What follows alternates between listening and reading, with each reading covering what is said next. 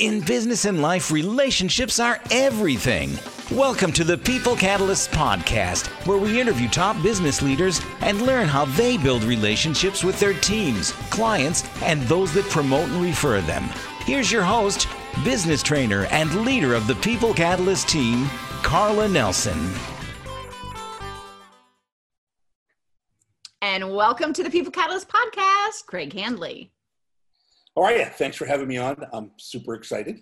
We are super excited to have you, Craig. You have such a unique journey in this entrepreneurial journey. Your bio says it all. And so share with us, what is your story? Like, how did this start out with, and how did you end up, building a company of what, more than 1,000 people now, right?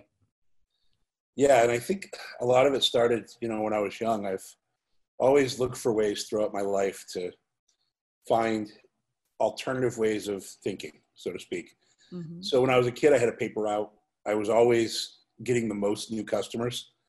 I was bullied, in junior high. And I think part of going out door to door and getting people to buy my newspaper, it was something that made me feel good. And every year I would win the trip to Florida, or I'd win the trip to the Red Sox game to meet Wade Boggs, who never showed up. So we met Paul Stanley instead.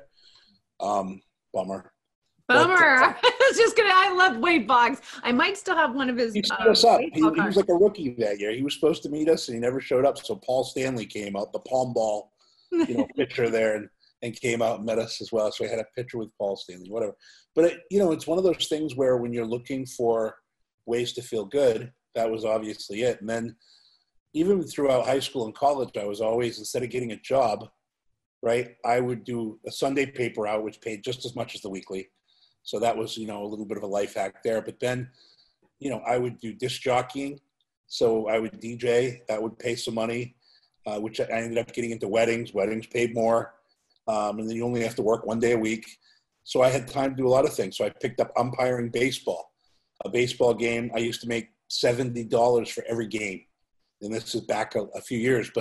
And then I said, well, if baseball's good, soccer's an hour. Like, that's fixed. Soccer's. And so, because baseball could go an hour and a half or 2 hours, but not soccer. So then I started just loading up on soccer games, and $70 a game. I mean, I could make more as a high school kid working 2 hours a day than most people were making working 80 hours a week. Mm-hmm. And I continued through college, doing all these crazy things. So I think I've always had that entrepreneurial spirit. I used to do door-to-door selling of insurance I was going to music school. I mean, I'm a music major, never graduated, but of course, that's my whole business experience, is going to music school. And so as I was doing the insurance thing, after 2.5 years being the top of my field, I realized they had probably capped my income. So I ended up in a call center, mm-hmm. taking phone calls. And then I became really good at sales on the phone. So I started, people would listen to me on the phones. They'd actually record my phone conversations and write scripts from my phone conversations. Mm-hmm. And then they just started asking me to write scripts. And then if I would train on the way that I spoke in my scripts, then the agents would end up closing more. So people would ask me to write scripts and become a trainer. And then other people left the call center I was in, and they were like, we got to get Craig Handley to come over and write our scripts and train our agents.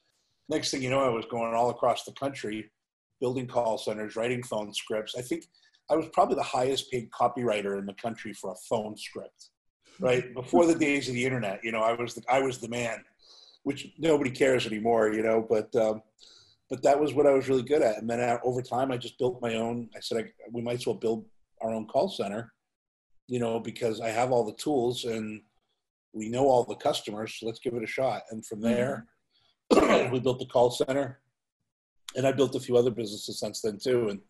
And so that's my entrepreneurial journey into, building the call center. As you mentioned, we grew within 3 years to over 1,000 people. 7,000% growth year over year, made Inc. 500, went from 0 to over 15 million in client billing and over 150 million a year in sales.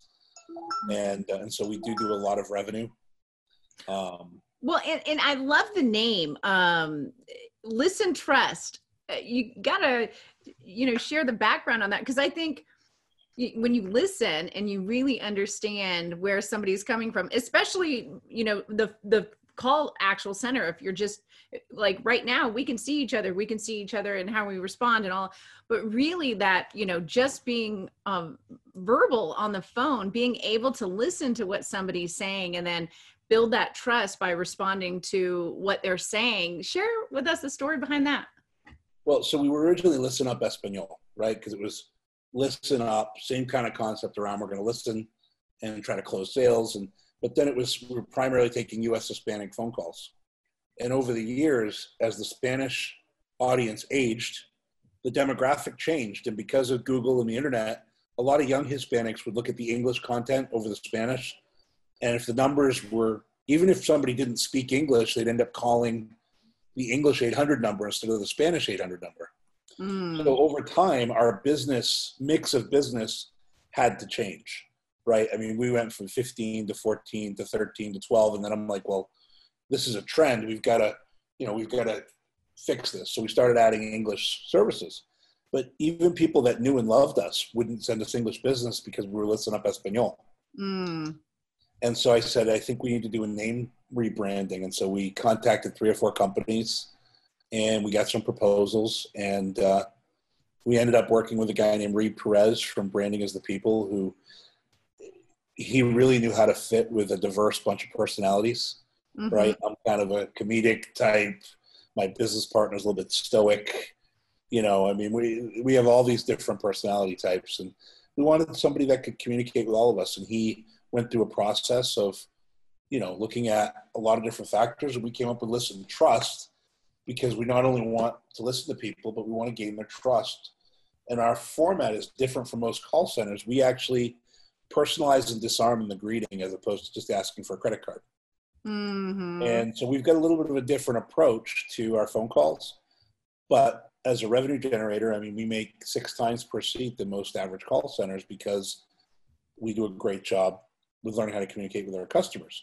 Now, what that means is that our clients are making more per seat. I mean, a lot of times you might think if they pay a little extra that it's costing them more. But when they pay a little extra and we perform as well as we perform, it saves them money. We typically are a profit center, you know, for companies in their customer service, their lead gen, whatever it is, because our performance typically allows us to be allows us to do things they've never seen before. So. I love that, Craig. And it seems like, you know, you approach it definitely from a team approach. What are some of the things that you do with your team and the training to then be able to go that extra, you know, mile with the customer? Well, we didn't do this right away, but what I started to figure out is that most people growing up didn't want to be a phone rep. Right? And I don't want them to just go through the process of answering calls and reading a script. I wanted them to be excited and proud of what they were doing. And so over time, I developed a program within the center called Dream Trust. And we have 6 pillars of happiness that we train people on. We do 1 pillar in January and June, 1 in February and July, so 6 pillars, and we focus on them twice a year. So January is health and June is health, right? And then February, you know, Valentine's Day, and July are relationships. And so we have different things that we do there. And then we have wealth and time off and happiness. And so we have all these different pillars where we're trying to teach people how to be happy. And so we actually spend a couple of days in training talking about happiness. And then we talk about what their dreams are. We have a dream board. And we have everybody write down what their dreams are. When I was a kid, I wanted to be a musician. You know, most people don't want to be a call center operator. They want to travel the world. They want to go to Disney. They want to swim with great white sharks. So I put this program together so people could learn how to dream. And then that's where I wrote the book called Hired to Quit, because I literally spent 2 days training people to quit. And we have some amazing stories. A lawyer works with us for 4 months and did a podcast. I showed him how to create his own podcast. And he interviewed all the lawyers in town. And what he did was he found out where the holes in the law are in Hermosillo, and then he opened up a shingle, and everybody he interviewed on his podcast referred him that business. He had a thriving practice within 6 months. And I've got all these stories. This one guy, we taught him how to do a Kickstarter. We taught him how to find sponsors within the town through some Facebook stuff and some programmatic media, which is some geofencing. And he built a gym for kids and teach them how to box. And, Wow. But he couldn't have done any of that without all the tools that we provided. So what we said is anything that you want to do in your life is possible. The harder you work here at Listen Trust, the quicker you're going to be able to quit. Learn our sales process, learn our core values and our culture, learn everything that you can here, and then go do what you dream of doing all your life. And the reality is our turnover went down because most people's dream is to be treated like a human being, which is what we did. But the easy thing is they want a car, they want a house, they want to take a vacation once a year.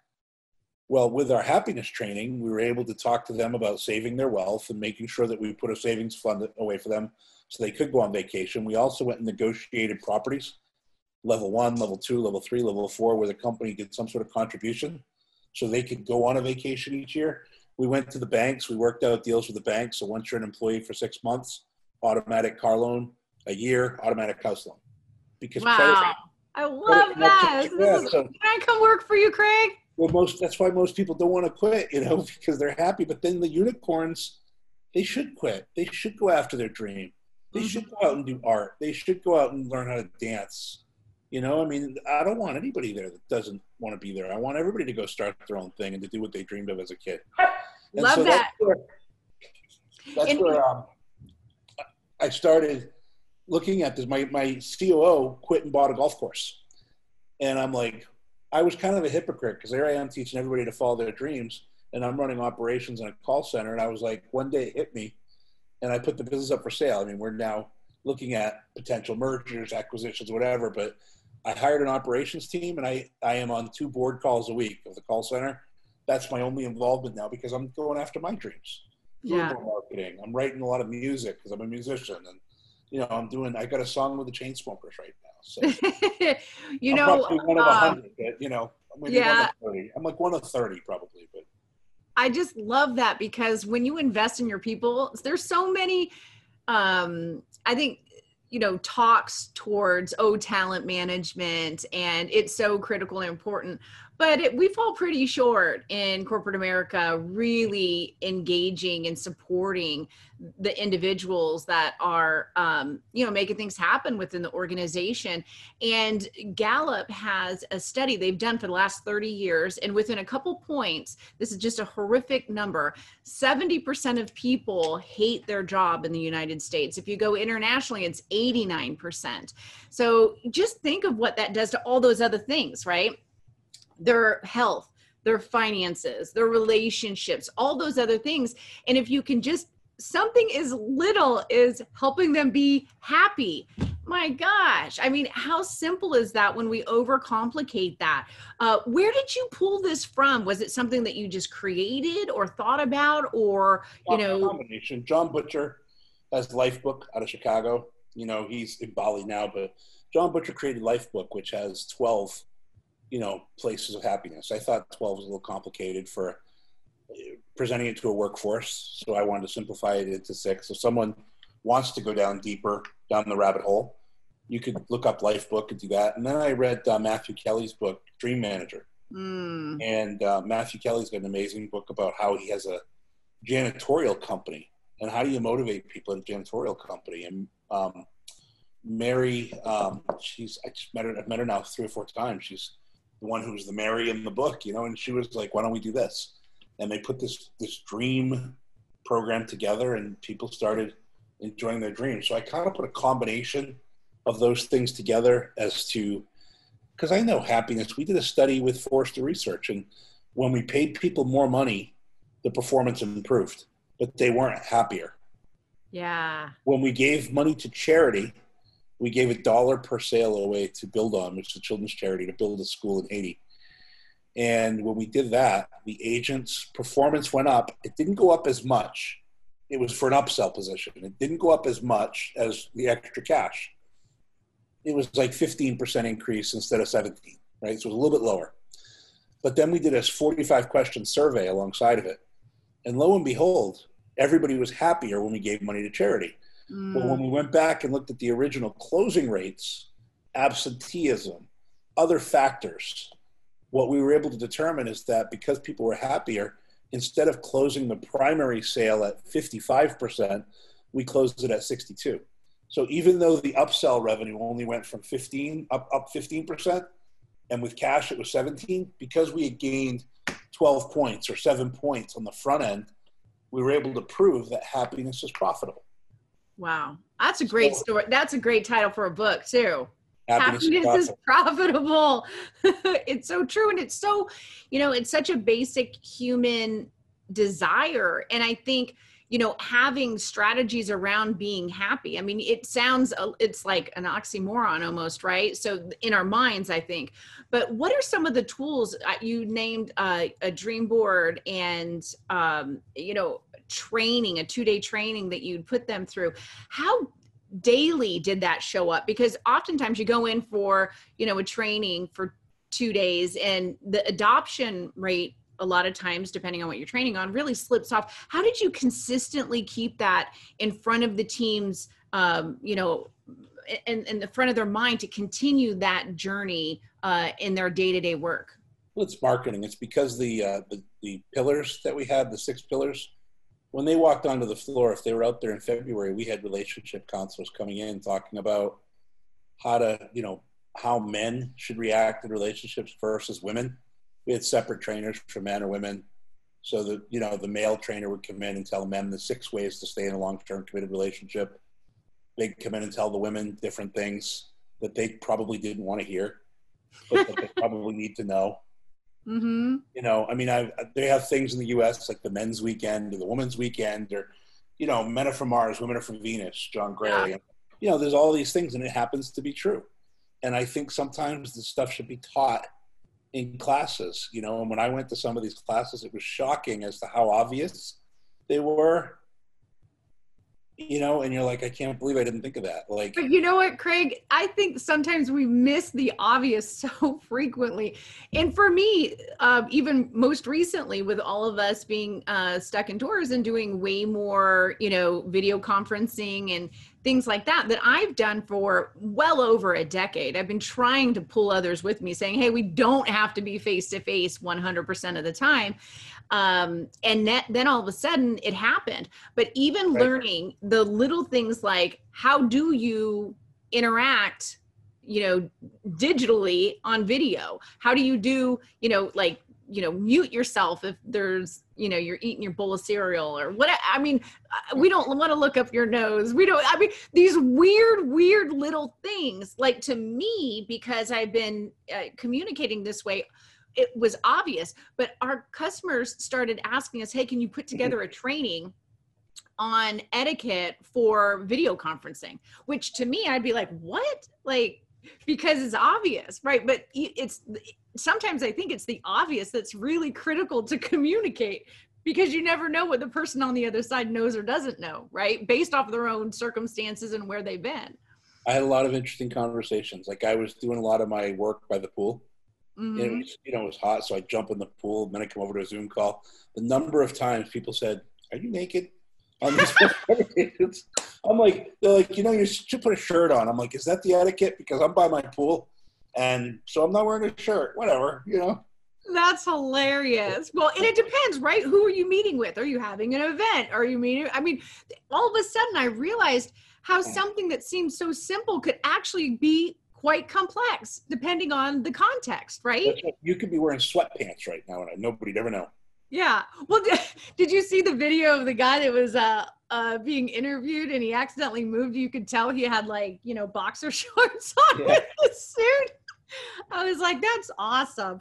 That doesn't bother me. It's interesting that the number of stories where people actually brought their Zoom conference into the bathroom with them. Yes, the gal. Oh my gosh, she uses the because she thought, because Zoom on your phone, not so much. I'm on a desktop now, so it just stays kind of static. But on your phone, what happens is it just goes to the person that's talking, right? That's only. Right. So you think if you're not talking, the other people can't see you, but the people that have the desktop can absolutely see you because it shows everybody, right? Yep. And she took her phone and was using the bathroom on a video conference call. I would have died. That thing went viral. Yeah, I've enjoyed seeing some of the funny stories of people with Zoom. So Well, that's awesome. So share with us a little bit more about Hired to Quit and, kind of how you put that together and promoted it and ended up kind of launching another company right alongside it. Yeah, a couple of companies, but that started to work. It lowered our turnover, and we did have the right people that were quitting, and I ended up writing the book, and I really wanted to. Oh, and by the way, the other part of the training, we actually have really extensive sales training. That was where I was brought up, was going door to door selling. And so we spend another couple of days teaching people on uptones, downtones, voice inflection, hesitation, modulation, emphasis, where do you emphasize? Reading through punctuation and stopping and pausing in the middle of sentences to control calls. Asking questions with a downtone so a customer feels like they're part of the conversation, but really you're basically allowing them to say yes or okay. Things like, and that makes sense, right? Yeah, and you just keep going, but they feel like they're included in the conversation even though they're not. Mm-hmm. You're basically dictating when they're allowed to speak and when they're not. And so we train people on all these amazing techniques on how to present benefits, whether it's a feature, function, or primary benefit, what the differences are between the three, and how to close sales and how to use rebuttals. And a lot of real life scenario rebuttals around the Socratic method of getting a yes, which is having somebody say yes to 3 minor questions, which I've used many times in my life to meet women. And then, of course, there's... Well, hey, sales, right? I mean, marketing's marketing. That's right. And then, of course, there's feel, felt, found, and all these common ways to talk to somebody about, why their interest is there, but not to the point where they want to buy or whatever. And so all of the agents are trained really well in those things.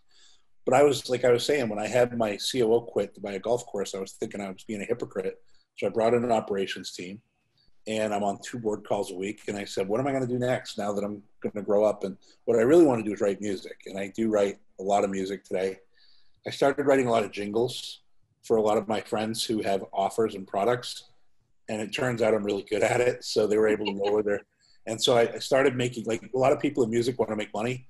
I make like $100,000 a year in music, but I mean, I want to win a Grammy. And so I'm like, yeah, I'm making money, which is what most musicians dream about, is making a living writing music. And I'm like, well, that's the easy part. For me, though, I want to win a Grammy. And so that's my goal. But I've been writing a lot of music, and then I kind of stumbled into this other business where in the last 60 days, it grew from 0 to 40 people and over $500,000 in billing. And I started needing someone to manage my own social media as an author and as a musician, and I do some comedy, and as a business entrepreneur who does coaching. I wanted someone to manage all my social media. So I started looking for solutions, and to repurpose old content was a big expense up front, and then like $500 to $7,500 a month. And then to manage my LinkedIn was $5,000. And then to do my community management was $5,000. And then to do my, somebody to book me on podcasts was expensive. And somebody to, do one-on-one marketing through LinkedIn, or through Instagram, that was another expense. And it just was really expensive. So I just built it myself. And I didn't know it was a business until other friends asked me what I was doing in my own world. And I explained, they're like, would you do that for me? Would you do that? I had a friend post on Facebook, and there were 20 people that were following. So I turned it into a business and just offered it to a few people. And 6 people said yes within 24 hours. And they all referred 3 people each, like this. And next thing I know, I had 40 people and trying to keep up at 23 employees from 0 and $500,000 in billing. And I'm like, I don't know what the hell just happened, but it shows no signs of slowing down.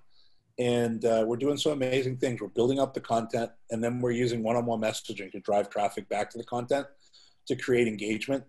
And we're using the marketing skills that we all have, in the business, my marketing brain, to find unique ways to create conversion and sale through traffic.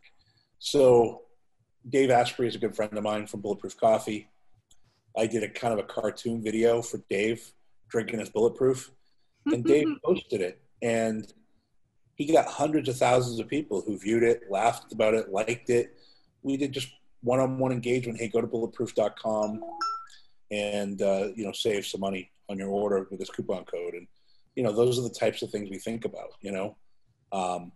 what's funny about that is I told him how to do it, and then his sales team was too busy going into Costco, and trying to get into other Targets and all these other retail stores, that they didn't set it up that way. He got hundreds of thousands of views, and I was like, Dave, why didn't you just drive him to your store and save some money? But we're going to do that in the next month, because I just wrote another one for him. Well, I can't wait. With that type of idea, I mean, you're gonna generate $1 million in sales. Easy, and so there's all these different marketing ideas that my brain kind of dives into, that starts with good social media and then goes into, great marketing. I love it. I love it. So how can our viewers and listeners get a hold of you, Craig? If they Google Craig Handley, I mean, I'm pretty all over I don't do anything with search, but I kind of come up everywhere. But I'm always Facebook.com/Craig Handley, Instagram.com/Craig Handley. And we'll make sure your social media handles are posted as well. I'm easy to find, I don't hide from anybody. I pick up my calls. I answer my Facebook messages. Even if someone's not connected, I check the junk folders. Usually once a day, I'll kind of rifle through all the odd spots that someone might be trying to reach me. And I like to think I'm really grounded and humble, and I like to help people. Fantastic. Well, Greg, I mirror myself after like Branson or Tony Hsieh. I mean, if you've ever met those guys, down to earth, like the person next door. Elon Musk. I mean, all these guys, they're just down to earth. Paul DeJorio. I mean, you could sit next to him. Jason Mraz. I actually hung out with Jason Mraz for 2 hours and didn't know it was him. That's how humble that guy is. I'm sitting in a bar with him and talking about all these other crazy personalities. You know what, Craig? He probably appreciated the fact that you didn't know and you were just hanging out, right? But he's such an amazing writer. I would have loved to have known it was him to talk about topics about his music. I mean, that guy, just the way he writes is just genius. So. That's awesome. Well, Craig, thank you so much for your time here today and being on the show. We really appreciate it. Yeah, I feel like we just got started. We could probably talk for another hour. I think so. And we will continue the conversation for sure. Okay. Thank you for listening to the People Catalyst podcast. And remember, it's a good life.